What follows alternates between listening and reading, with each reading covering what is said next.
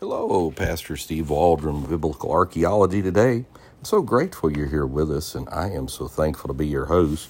Coming to a very exciting part of podcasting and really the crux of the matter and really irrefutable evidence for the historicity of Jesus Christ and the authenticity of the New Testament, his miracles.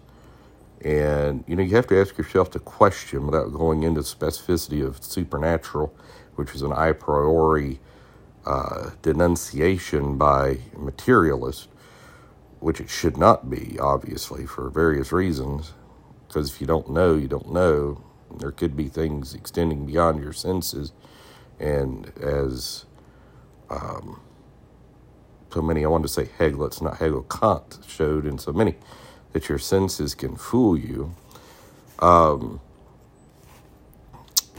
we're just going to come again to the crux of the matter, that the Bible's historical document, then its supernatural claims have high degree of validity of acceptation as well. So we're on page 303 of the wonderful Popular Handbook of Archaeology in the Bible by Geisler, almost said Geisler Nix again. Geisler and Holden. Geisler and Nix wrote a book many years ago by Moody Press, great general introduction to the Bible. And we've just been using this kind of as our base textbook. We, take Thompson Chain, the Premier Study Bible, various publications, and a lot of times on the internet, especially on our night podcast that we do basically every other night. Try to, anyhow. But, let's just get started. Anyhow. Okay, so this New Testament person cited ancient non-Christian sources. So Herod Agrippa the First and Second. Herod Agrippa the First and Second are sourced in Philo of Alexandria, Josephus, coin inscriptions, the Nabatean inscription, and the Beirut Museum inscription. I tell you where I get a lot of things for future podcasts is like what I just read, Nabatean inscription, Beirut Museum inscription. Ananias, high priest, is found in Josephus. Annas, the high priest, is found in Josephus as well.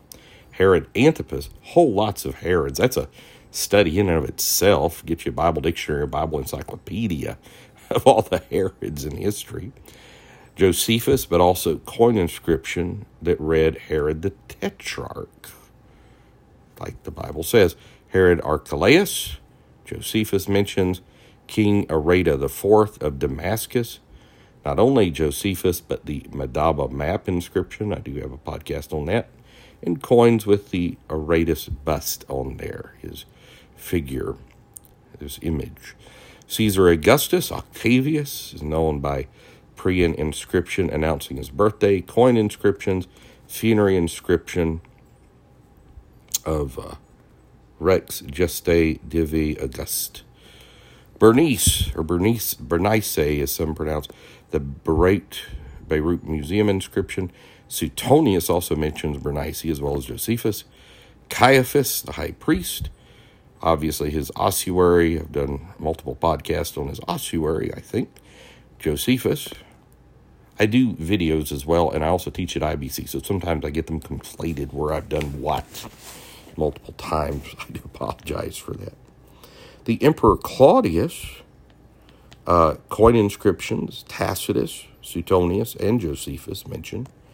Drusilla, mentioned in Acts 24, Suetonius and Josephus mentioned Drusilla. Erastus, the Erastus inscription at Corinth, very famous. And the Marcus Antonius Felix, Tacitus, Suetonius, and Josephus mention him. And so you have all of these biblical personages mentioned in non-biblical sources. We're going to continue with a part 2 tomorrow. I highly recommend you tune in and share these, especially if you have friends that are skeptics. It's very difficult to get around these and the previous podcast on the non-historical references to Jesus. But then, when you study the Gospels, they're historical documents as well. The only reason people would not consider them historical documents is because of the supernatural. But if they're historical in nature and can be verifiably shown to be historical in nature, then maybe the supernatural is true as well.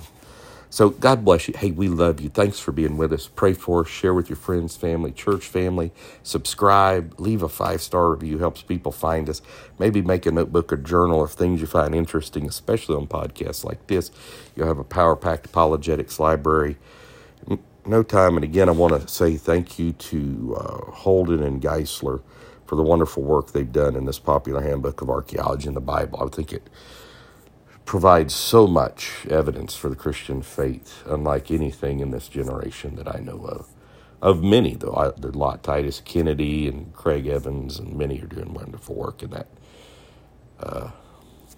that realm. Is Genesis History on YouTube and on and on.